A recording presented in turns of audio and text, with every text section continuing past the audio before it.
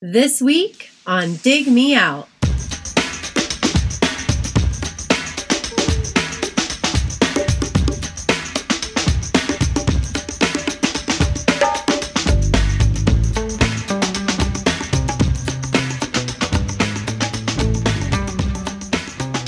With your hosts, Jason Ziak and Tim Minichi.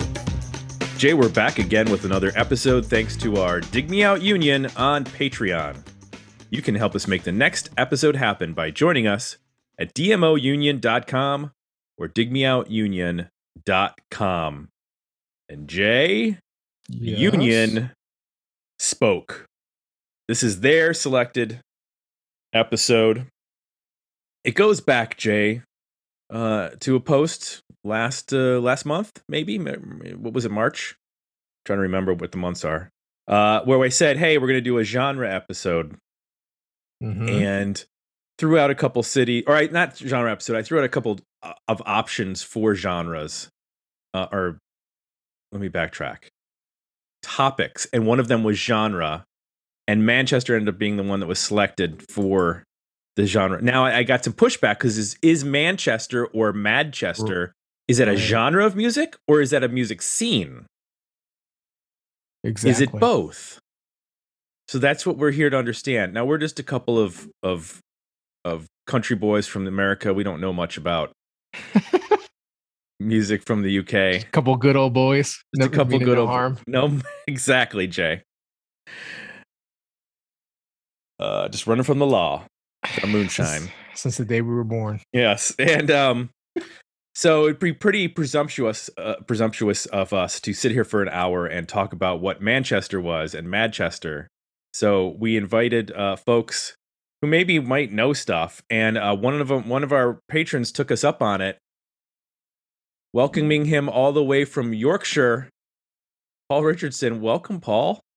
Hello. Hi, how you doing? You're gonna have to carry the weight of the entire UK on your shoulders for this episode. I'm sorry to tell you. You really are gonna need to lay into that accent more. Okay, right. I'm not unaccustomed to having huge expectations that I completely fail to meet. So yeah, it's familiar territory for me. We're glad to help. Excellent.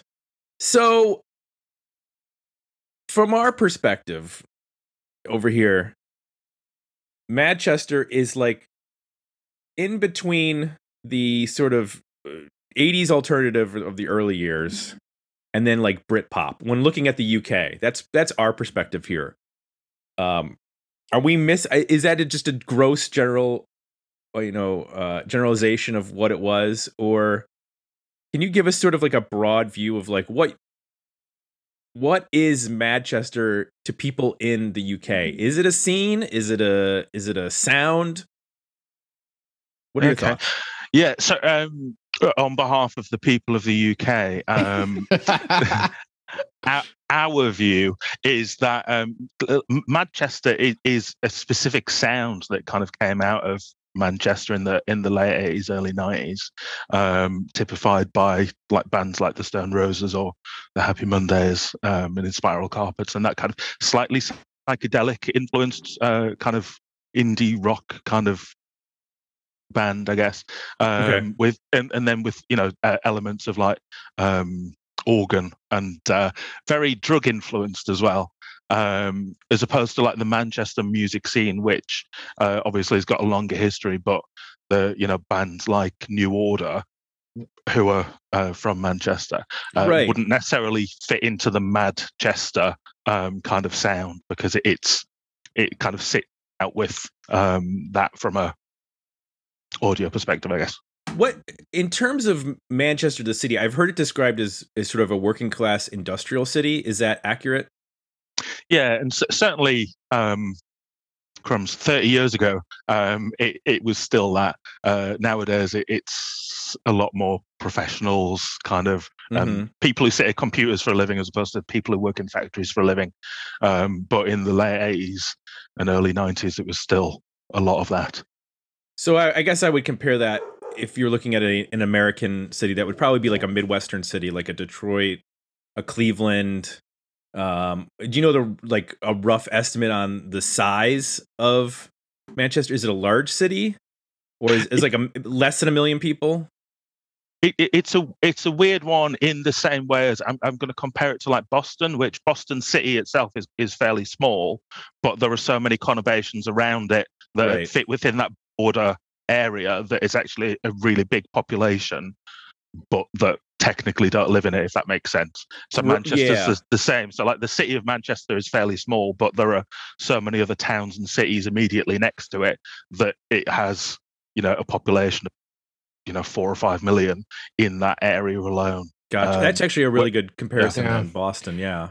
Maybe like Boston too, in that Boston has a huge influence on American culture and is perceived as being bigger than it is. But when you actually look at population, it's not that significant compared to, say, like Columbus, which is probably more people, but doesn't have as near the cultural influence. It's probably denser population-wise in Boston than it is in a city like Columbus, which is more spread out because there's no ocean to sort of hem it in on any particular side. Yeah.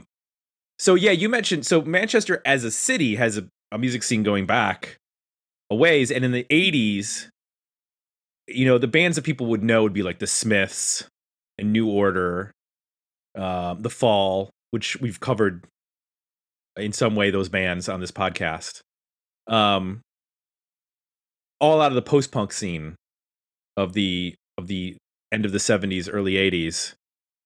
It seemed like, and I did watch 24-Hour Party People a long time ago, it seemed like Factory Records has a huge importance in this whole discussion because of the fact that like they started out, making records for a specific band, and then the Hacienda opens, and I remember in the movie, like, it's not necessarily successful to begin with.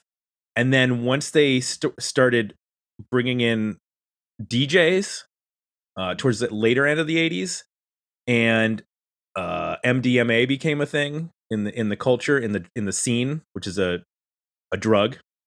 People have probably heard of it. It's also goes by the name ecstasy or E or Molly. That became like the thing that sort of cauterized the whole or unified the whole scene was these DJs at this club. There's this new drug that's making everybody very happy when they're dancing. And you got bands like the Stone Roses, which we've covered. Happy Mondays, which we haven't covered, but we covered the next band, which was Black Grape, who are dance-influenced bands, which is something that was really, I think, unique. I don't think that in the United States we've had anything quite the same in the way that those bands have evolved. It always seemed like there was a defining line between like rock bands and bands that made dance music.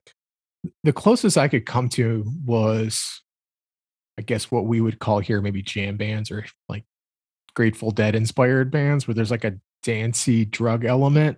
Right. Musically, it's very different, but like maybe culturally and some of the aspects around the music and like how you listen to it and sort of the community around it have some similarities. Would you agree with that? I think so. Yeah. Paul, are you familiar with like what's your history with Manchester? Did you grow up listening to those bands while they were happening, or did you come to them later? I think it from when the scene was particularly at its peak, I was a tiny bit too young. So it was like people a couple of years older than me would be sporting bowl cut haircuts and wearing exceptionally baggy jeans and so on. The baggies. And probably smelt a lot like weed. But I would have been 13 at the time and therefore a few months away from picking up weed. But I think, that kind of thing was slightly outside my knowledge until a couple of years after it had peaked, really. But my elder sister, from whom I've inherited some records, was more into it than I was, and kind of identified with it a bit more. But I think one of the things that's worth mentioning is that the Manchester scene as a sound also brought in bands from elsewhere, rather than specifically from Manchester itself. So there are bands from London or Liverpool who kind of fit into the Manchester sound, but aren't specifically from that area of the Northwest. Okay. So the psychedelic aspect to me is interesting because when we look at American music and when like the psychedelic music came in the late 60s, a lot of that was tied to like the anti-war movement and anti-Nixon sentiment. And when I look at the UK in the 80s, you're looking at like Thatcherism. And I'm wondering if there was sort of like the same sort of anti-government escapism that was happening with regards to this club culture that was readily taking drugs, and the bands were sort of reacting off of that and creating very psychedelic and trippy music to go along with that. And I only know a very broad strokes idea of what was happening politically in the UK in the 80s based on what was happening in the US with Reagan, and sort of Reagan and Thatcher were sort of bedfellows. What was sort of the climate, I guess, of that era? Is there a connection between like that with the 60s psychedelic America and maybe late 80s Manchester scene? Yeah, I think so. And Manchester and a lot of areas of the north of England that more broadly were quite working class areas where a lot of factories were being closed, very similar to what was happening in Detroit, say, at the time, or elsewhere in that area. And obviously that's where some of the dance music originated that kind of then was picked up in the Northwest and filtered through into the Manchester sound. But yeah, there was a lot of unemployed people looking for opportunities for escapism, and this very happy movement, for which the smiley face logo was used quite a lot around Manchester things. Then that kind of does mirror what you mentioned there. Interesting. So some of the bands that we've talked about are, Stone Roses. James came out of this scene, which is a band that we've covered. Charlatans, who were in a recent poll but didn't win. But I think probably one of the bands that, after the big Britpop bands, is like a band that people know in the US that are into British music. One that I didn't recognize, I heard the name, but I wasn't really sure, is a band called Inspiral Carpets, which is, I think when you mentioned Organ, that was the band that like gets referenced. They were actually the band that I learned Noel Gallagher was their guitar tech when he was growing up, and then ended up forming Oasis after that. Have you listened to much Inspiral Carpets? Yeah, I think that for me, I was really loved Inspiral Carpets and Stone Roses, that kind of side of it. But yeah, the organs in the Inspiral Carpets are quite magical at times, and a nice bit of escapism.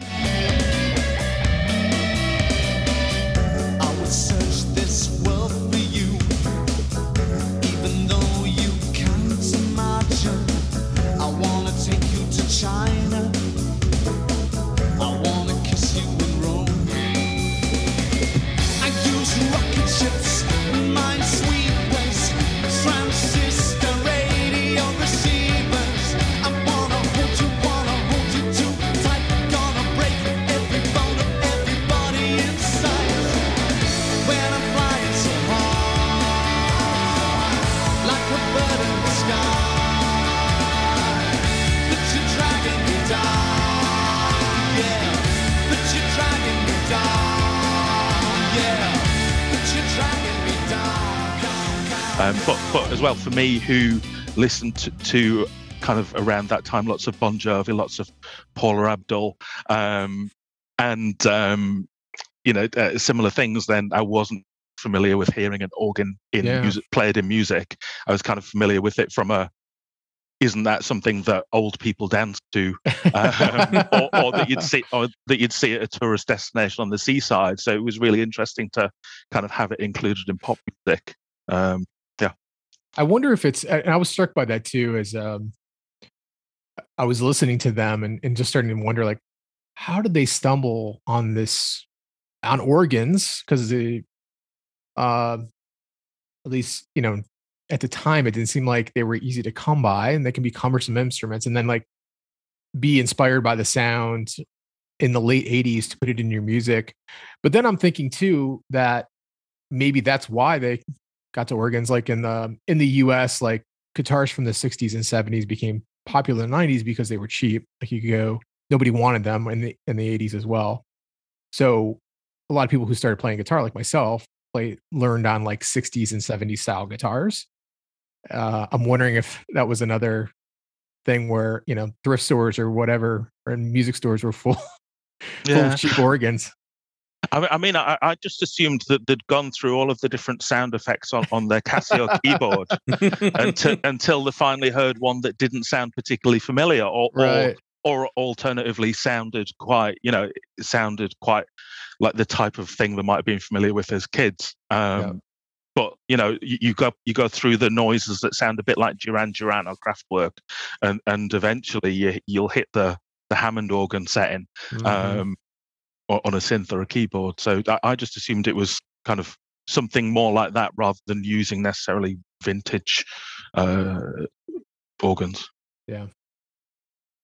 Well, and you can't, organs were a big in 60s psychedelia in terms of like the Doors and Questions in the Mysterians using a farfisa. And that was always present in little ways here and there. The Animals, that was all the way up into 70s, classic rock with Deep Purple and bands like that. But in the 80s, it was not a sound you heard. Oh, no, it was gone. To Paul's point, it was, New Order was much more in line with what you would hear from keyboard sounds. Oh, yeah, than definitely. Band. So I want to go back a little bit to the offhanded comment about the baggy term. Can you explain that to a couple of fashion deficient Americans so we understand what is, if somebody calls you baggy, what are you wearing? I guess it's very bell bottomy style jeans, and having a kind of. Do you even have a bowl cut haircut? Is that a thing that you understand? Oh yeah, we know what that is. Yeah. Okay. Cool. So it's like the Monkees or that early Beatles kind of very, but quite thick with it as well. So not just flat, quite thick. And it was quite wedgy, I guess. And that's just kind of, it looked perfectly normal to me because that's what older kids were sporting at the time. But I think it's different from some of the other movements around that time. There was still where I grew up, still a few punks hanging around who had mohawks and leather and studs and things. And there were a few goths around. And then there was kind of the more popular, very, very baggy clothes kind of style. And Griebers as well, who, I don't know if you come across Griebers, they're more kind of Ned's Atomic Dustbin type fans, people who wear baggy woolly jumpers with holes in, and ripped baggy clothes as opposed to new, fairly neat baggy clothes, which was more of a baggies thing. If that makes sense. Okay. Wow, I had no idea there was a difference.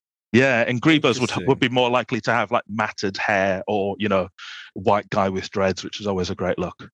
Where does the like the tracksuit athletic wear stuff come in? Because that was also unusual to an American eyes to see rock bands wearing that type of stuff.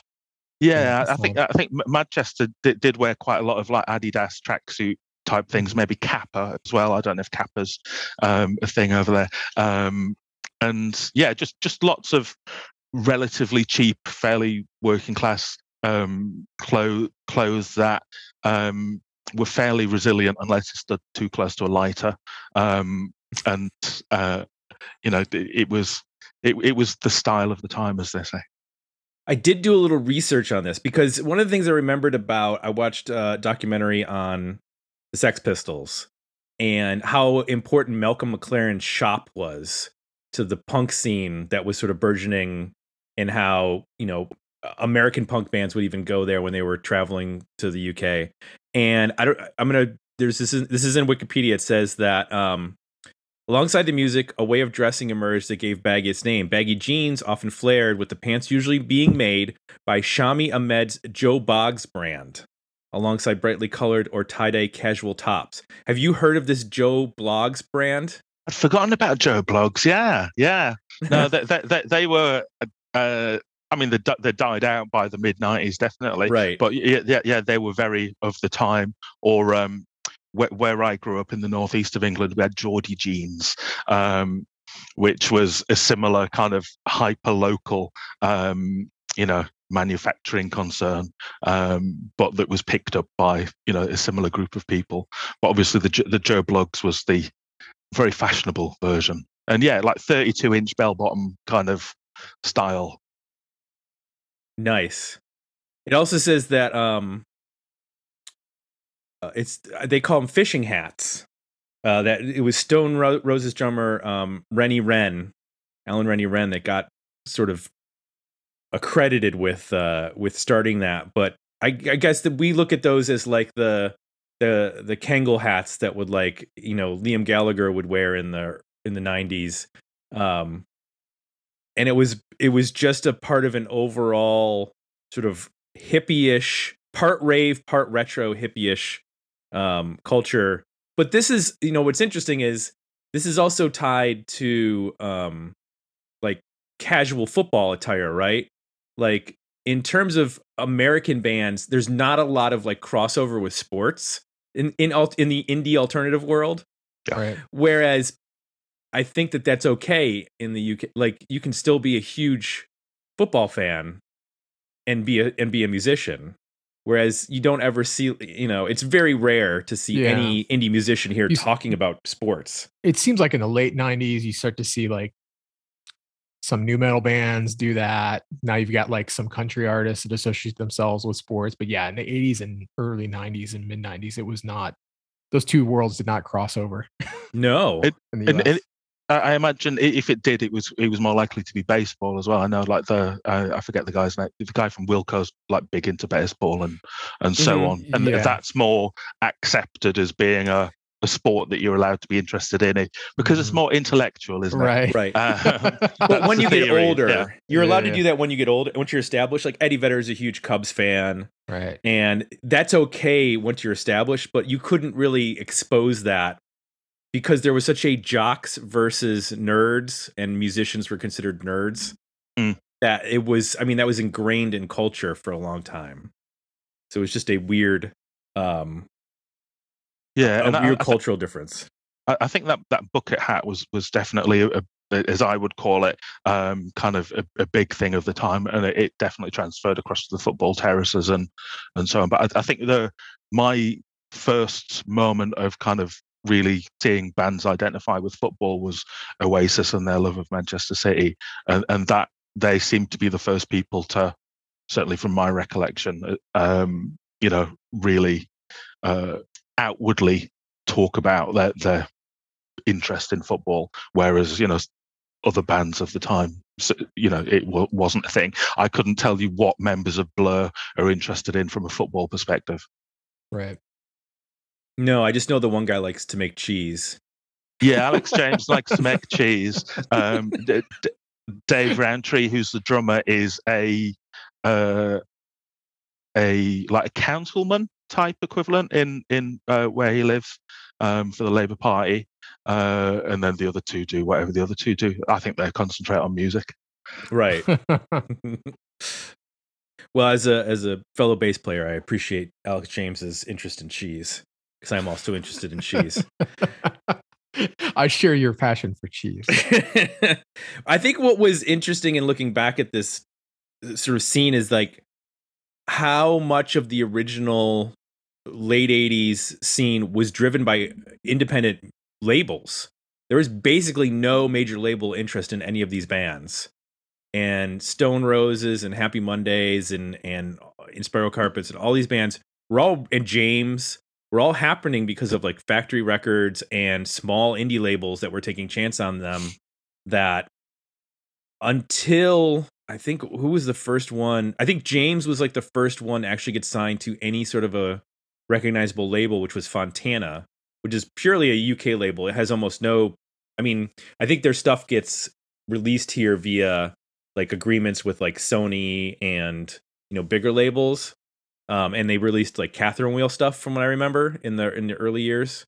But this was a very indie label driven movement that I think makes sense when you recognize that it was so connected to the dance scene, and dance music is often unappreciated by major labels and is always looked over and as just a, you know, maybe you get a 12-inch out of somebody, but it's hard to market dance music. Well, in hindsight, looking at these artists and what songs are considered Manchester, the ones that we got first were like EMF and the Soup Dragons and Jesus Jones, who are they're copying the sound or inspired by the sound, or they share the sound, but they're not from Manchester. There it is. And they were pushed here. They got heavy play, at least for a couple singles between the 88 and 91. But they are not I guess what you would consider the, you know, sort of the quintessential bands. It's interesting which ones got picked up and pushed and marketed to America. Do what I want any old time. I said I'm free to do what I want any old time.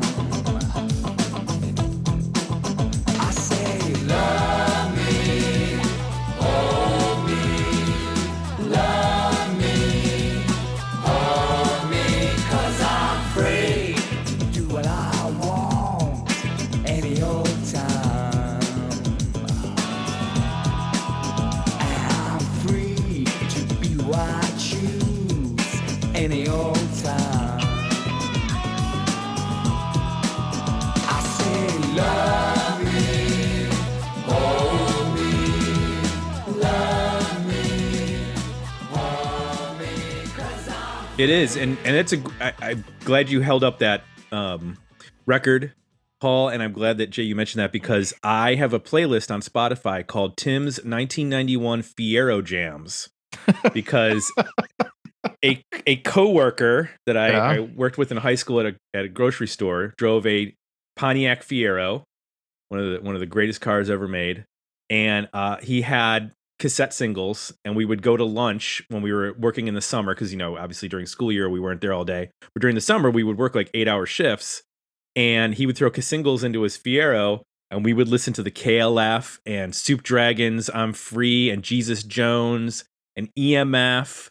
And that's when like Mysterious Ways by U2 happened around 90-91, and you had Big Audio Dynamite with The Globe, and that was in terms of pop music, that was happening at the same time as I was hearing like Summertime by DJ Jazzy Jeff and Too Legit to Quit by MC Hammer. Like that sort of pop hip hop was happening at the exact same time as this like danceable UK music was happening. And it was a really interesting and weird time to be listening to pop music in the US, because it wasn't solely Mariah Carey and Boyz II Men and that stuff. You were getting like pop hip hop and stuff from the UK that was like completely unheard of. Danceable rock music, which at the time felt like where we were headed. I remember thinking, wow, this is getting pushed hard. Like it's all over. It's new. It's different. It has technology integrated. It just felt like, oh, this is where music is headed in the very early 90s as well. Whatever happened to the guy who used to rap alongside DJ Jazzy Jeff? I don't know if he's been up to much of late. You mean the DJ? You mentioned Summertime there. Oh, that guy. I don't know. Whatever happened to that guy? Yeah, it's weird. We'll have to do a Google search on him. But I think it is interesting actually, because I've got a copy of the Soup Dragons album Love God, and the album version of I'm Free, I can't remember about the single version, features a rapper on it, which again isn't something that I'd particularly experienced before. So from an indie perspective, featuring a rapper, I'd come across Aerosmith and Run DMC and Anthrax with whoever it was with Public Enemy, but not an indie band. That's a whole different world, isn't it? Well, let's not forget REM on Green did Pop Song 89, and KRS-One is on that song. Like, that had been happening very sparingly in terms of like hip hop. Chuck D from Public Enemy appears on a Sonic Youth song in either the late 80s or early 90s. Cool Thing. Wow. So that had been happening, but it was like very, very. It was a novelty. Yeah, it was a novelty. It was almost very sparing. Something you could do, and it would get you a little attention too. You wanted to get some buzz around a song. In terms of time frame, though, Soup Dragons are and these bands are sort of like, I guess you'd call them the second wave, right? Like, in terms of the original bands, sort of 88, 89, putting out their records, and then these are sort of like the younger bands, the Bushes to your Nirvanas, I guess you'd say. Yeah. In some respect. Because it did, I mean, there were definitely bands that, although the Soup Dragons aren't from Manchester, right? They're from no, different area. But like Ocean Color Scene was a band that seemed to fit in to that sound, but just came a couple years later. And who are some of the other ones that Ocean Color Scene, very much a chameleon of indie music. When they kind of resurfaced again mid to late 90s, they suddenly sounded a lot like Oasis, which is a slightly cynical approach to making music. Yes. And though there was, I guess, I don't want to say a decline, but, you know, Stone Roses famously had a whole bunch of troubles after the first record. It took them a long time to get the second record out. It was kind of a disappointment. In Spiral Carpets never blew up in the same way that like any other like Oasis did or anything like that. And I think from an outside perspective, it took the Britpop scene to explode for people like in the US to really understand like what was going on with the Manchester scene. How does Primal Scream fit into all of this? Because they seem like they're influenced by that sound, but they're not from Manchester, right? No, I think they're Glaswegian, or certainly the singer's Glaswegian. I'm not sure where they were based when they were released Screamadelica and the one with the funny painting of the sun on it. But yeah, they definitely appropriated part of that sound, but then progressed in a very different direction for a while before starting to do Rolling Stones covers for the rest of their career. Well, that points out there seems to be a tension here with this larger group of bands of like how rock or how dance to be. Some are like walking that line in between, and then others are like much further towards the dance side or even electronic side. Like, listen to some of 808 State, which is mentioned as one of the formative bands here, and that's very digital and dance oriented.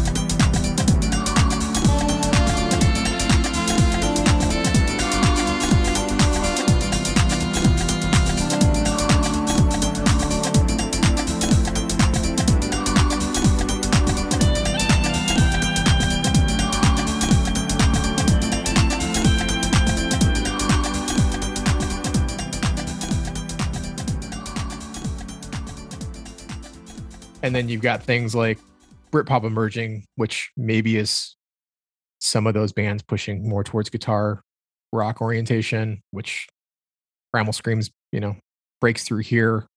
Yeah. Basically sounding like the Rolling Stones. Yeah, Primal Scream kind of moved through in that period. And Blur, I think, were one of the fewer bands that moved from that Manchester baggy sound through into Britpop as well.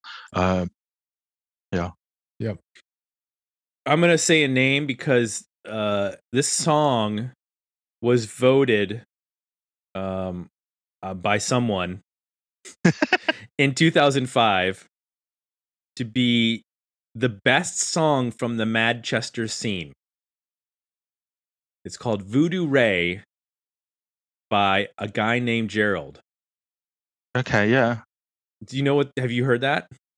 Yeah, I can't bring it to mind. A guy named Gerald very much continued down the dance kind of route, but I do get him confused with the remarkably similarly named a man named Adam, or a man called Adam. Like they've gone out of their way to confuse everyone. But yeah, that's quite a very much more dance oriented rather than indie oriented, guitar oriented bit of music. Is the Manchester scene a part of the rave scene, or is it like the birth of the rave scene?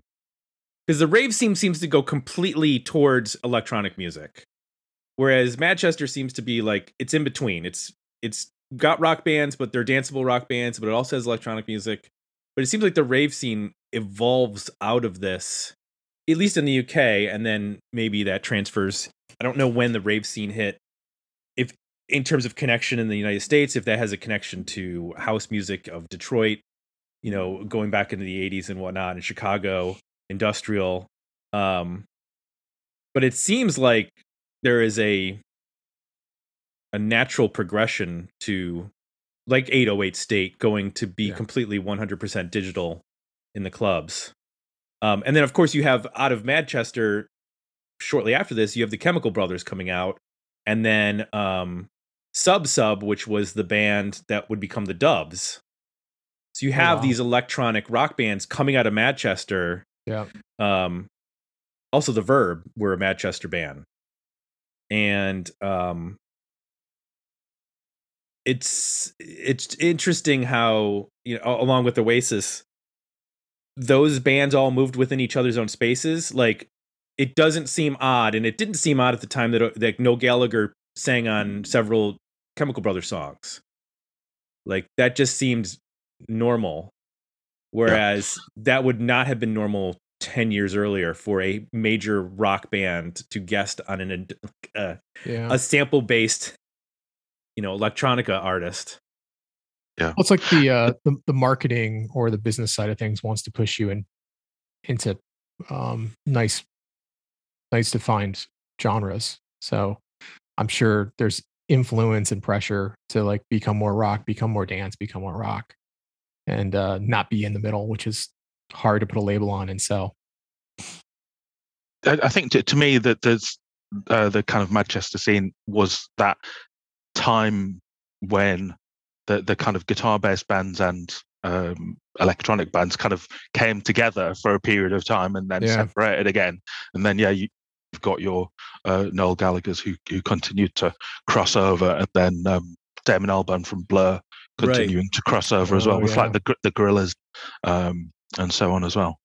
Yeah, it's almost like then you figure once you establish yourself, then it's like, well, still want to make this music. You just do it through another identity, which makes sense. Yeah, that totally makes sense. And didn't Gorillaz have doesn't Sean Ryder like sing on a Gorillaz single? Is it Dare? Yeah. Bringing in the Happy Mondays. Yeah. The story behind that I seem to recall is that the song was meant to be called It's There, but because he's struggles with his pronunciation and clarity, it just came out as It's Dare, and they just went with it as that. Because from a lyrical perspective, It's There makes more sense than It's Dare. Right. But from it's a dance song and it doesn't need to make sense. It's actually pretty great. It is funny, or not funny, but in reading back to sort of what did in the scene, part of it was Sean Ryder's massive drug intake and basically destroying Factory Records, because when they were making their follow-up album to their debut, they went down to like the Caribbean and just kept buying drugs with all their recording money. And then they would say to Factory Records, hey, we need a few more dollars to finish up the record. and then they would spend it on drugs, and they'd be like, well, we need a few more dollars, and Tony Wilson is just handing over money, and he's like, guys, I need the record, and they're like, we don't have a record, and he's like, well, the label's done now. You basically used all the money we had, and we have no record, and it's over. Yeah, I mean, anyone who's seen 24-Hour Party People will, have got an understanding of Tony Wilson's business acumen.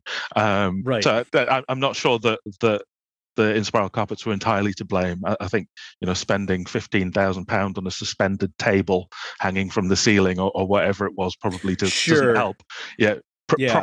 Profligacy across the board doesn't make for a sustainable business, I think. But yeah, one of the things that occurred to me earlier that just going back to was Stone Roses, that they their first record was through an independent label. I think it was Silvertone off the top of my head. Mm-hmm.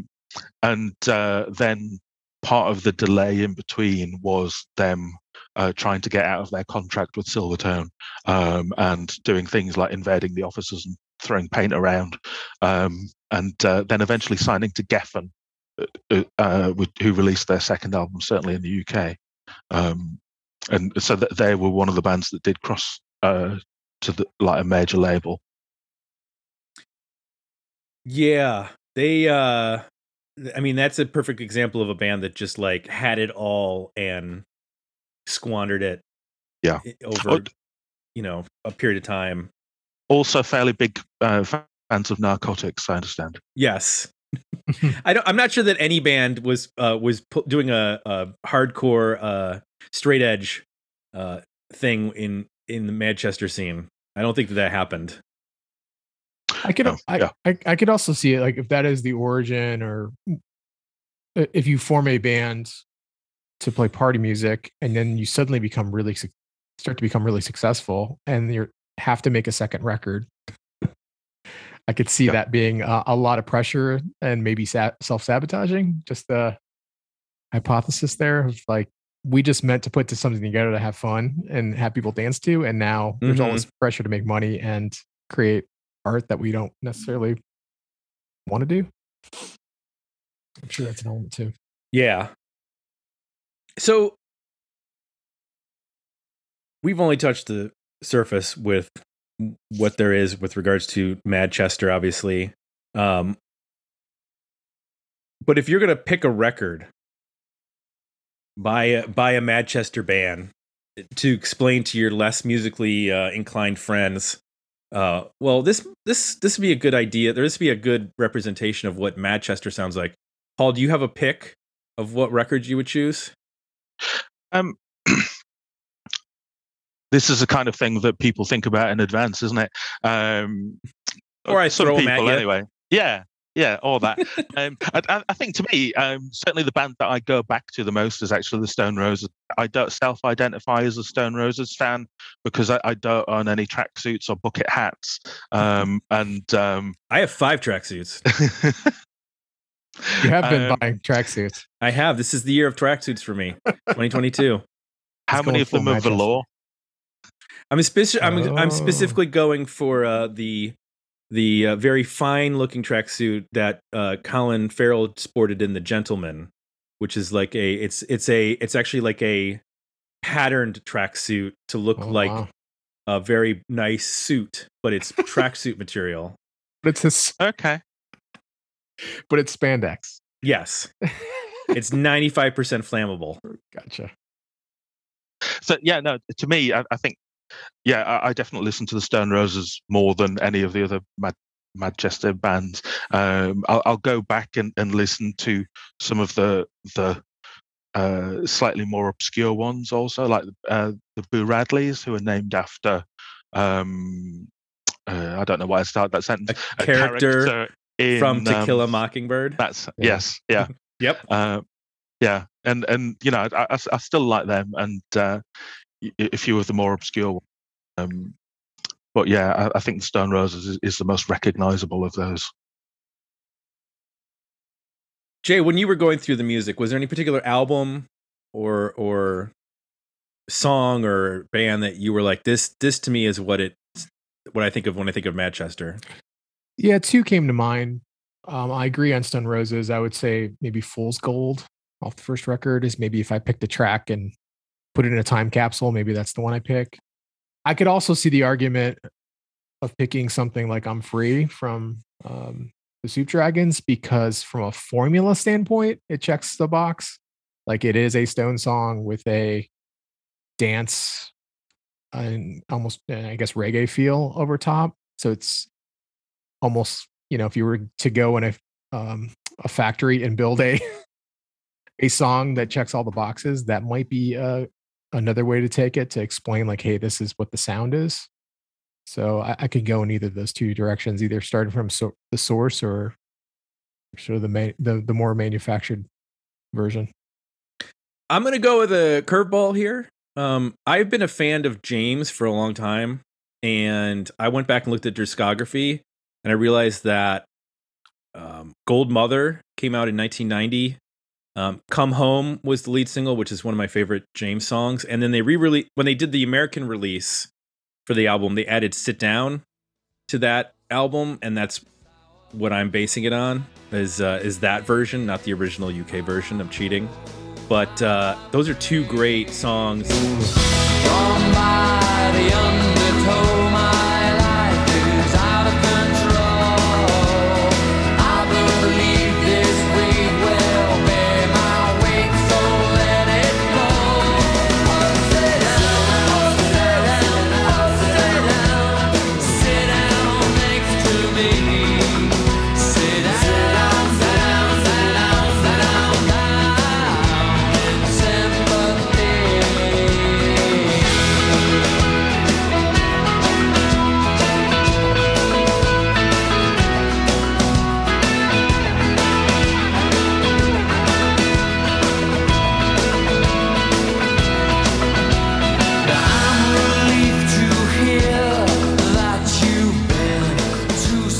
I think 1990 and beyond, James is much better than some of the earlier 80s stuff. And I've always found them to be a fascinating band, and Tim Booth to be a really interesting dude. I love his solo record with Angelo Badalamenti from the 90s, Booth and the Bad Angel. Angelo Badalamenti did the soundtrack or the score for Twin Peaks. He's a composer. But that's a good record if you haven't checked it out. But I'm going to go with Gold Mother as my pick. I just think the dance element that they incorporate as a live band is really interesting. And yeah, I didn't want to go with the obvious one, Stone Roses. Because right. that would be the easy one. Not the easy one, but I mean, I understand why that would be the obvious choice for everybody. So I decided to go weirdo with it. I can tell you about how much I like Birdland, but I don't think that's going to benefit anyone, is it? Well, is that a less obscure or a more obscure Manchester band? But I mean, if you look at the hair there, that's yeah, I see. That is the haircut you're just. Even the guy in the back on the left is even more severe. Yeah, because he's got the little curls coming down. It's the bleach as well. Is it Brian Jones who had a haircut like that? Yeah, it's very Brian Jones. Yeah. It's a mushroom head. Yeah, it's very much like Toad from the Mario universe. People that don't actually know that Toad from Mario Brothers was a huge influence on the Manchester fashion scene. I only discovered from my son a few weeks ago that that's not actually his head; it's a hat, which I found shocking. I thought it was actually a mushroom. What? But it's just a hat. I had no idea. I didn't know that. Yeah, this was also my reaction. That's a whole other podcast. You just floored us. We're gonna have to take a minute to sit down and think about that. I've been playing that game for a long time. He's my go-to on Mario Kart, and I didn't know. And now you know. Yeah, it's all been a lie. I like to go with Bowser in Mario Kart, but that's all right. It's worth mentioning like how commercial this whole scene has been. So there is now a masterclass. If people are familiar with masterclass, it's like a e-learning service where experts teach. Martin Scorsese teaches you filmmaking. Right. So there's a master class on Manchester taught by St. Vincent. What? Yep. St. Vincent? Manchester music. 3 characteristics of Manchester music. St. Vincent teaches creativity and songwriting. And where is St. Vincent from? I mean, not that you have to be from England to do it. Philadelphia or San Francisco or something. Yeah. And then there's a Manchester.com that sells like branded t-shirts and hoodies and things that have various symbols and visuals from the scene. So I just found that kind of amazing. I don't know if you search the word grunge that you're going to come up with like grunge.com, and it's going to you're going to be able to buy t-shirts that Annie Clark, who goes by the name St. Vincent, was born in Tulsa, Oklahoma, and grew up in Dallas. There you go. I mean, you don't have to be from a country in order to teach about it. I mean, sure. I imagine many people who teach Russian literature aren't actually Russian. True. That's true. You just have to, I guess, have studied it at some point. Apparently, she took a Manchester class in college. I don't know. That's strange. Interesting, but strange. That's I guess that's apropos for this scene, that a Dallas-born indie musician from the United States would be teaching Manchester music. Okay. Sure. Well, anything we didn't touch on, Paul, that you think we should hit as far as this scene goes?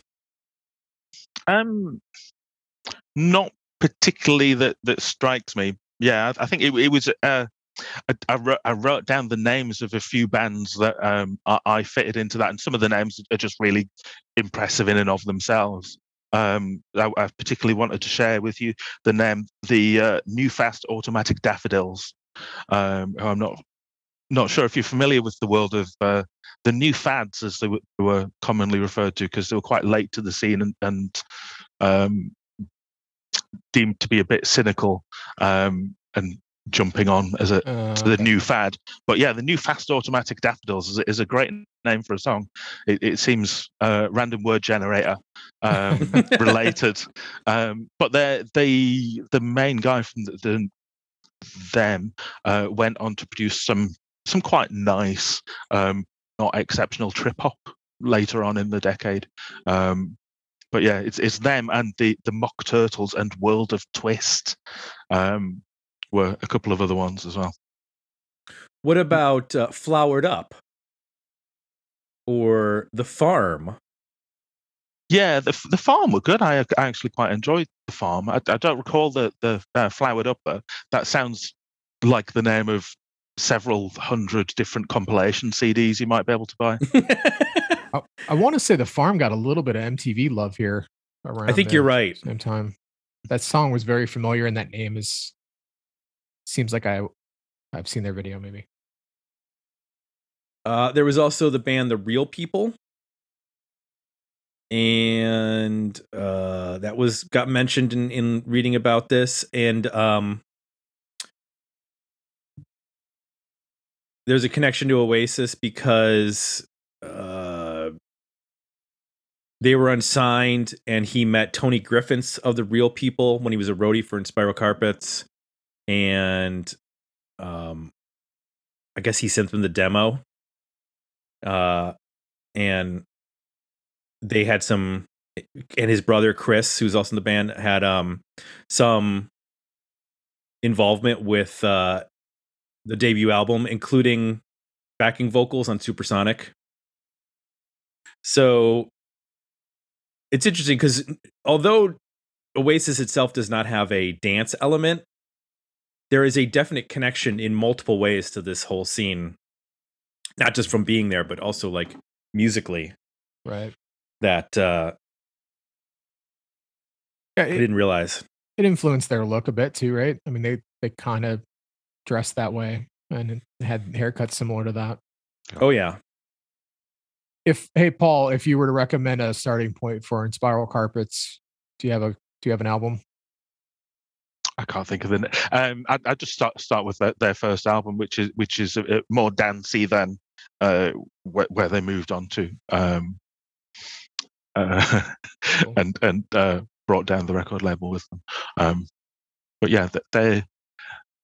I believe one of their songs starts with the sound of a police car. The phrase "You're twisting my melon, man. Call the cops." Yep. So it's proper lyrical genius level work from Shaun Ryder, and his constant sidekick Bez. Oh, so you're talking about Happy Mondays? Oh, am I getting confused? Sorry, that's my fault. Sorry. That's all right. Yeah. It's 30 years ago, and I'm doing it off the top of my head. It's all right. We understand. All right. Well, we've hit the hour mark, and I think this is a good spot for us to say thank you, Paul, for joining us on this little dive into Manchester. We got some good information and understanding. Like, this is both a scene and a sound. It's not just one or the other. I don't think we've talked about anything, either a genre or a city that's come close in the same way, have we? Not really. No. It's much more like focused than, you talk about like Boston or stuff, but there's a lot of diversity in Boston music. San Diego, maybe the desert scene was the closest. Yeah. Palm Desert was a sound and a sort of location, but that was all the same. That's probably the closest, yeah, in terms of being all things. Yeah. I mean, you do have the constant association of grunge, of grunge.com fame, with the city of Seattle. Yeah. Sure. Although I think that lessened as the decade went by because other bands were coming out of that scene. Yeah. But I can see that definitely from the like sort of mid 80s to when Nirvana breaks. It's definitely the sound of that scene. Well, thank you for sending some of your Sunday evening with us. You're now off the clock, and you can have your celebratory ale or adult beverage. Kick back in your castle. There you go. Yes. Drop some lead. I'll get some of the staff to bring me a mead and a leg of chicken or turkey. I just go straight for a leg of beef. Oh, nice. Yeah, it takes a couple of staff to hold it at each end, but you can't beat it from a catering experience. I mean, what is staff for but not to hold your meat? Right. Exactly.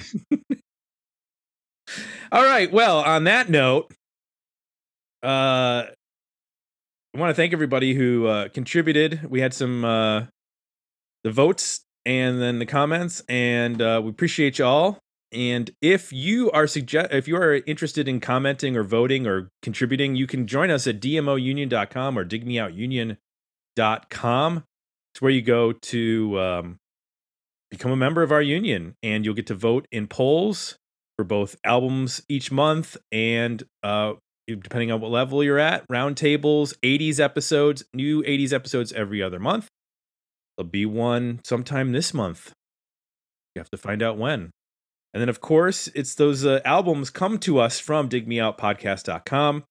Go to our suggested album page, suggest an album. It goes into the pot, the hopper, the kiln, whatever you call it.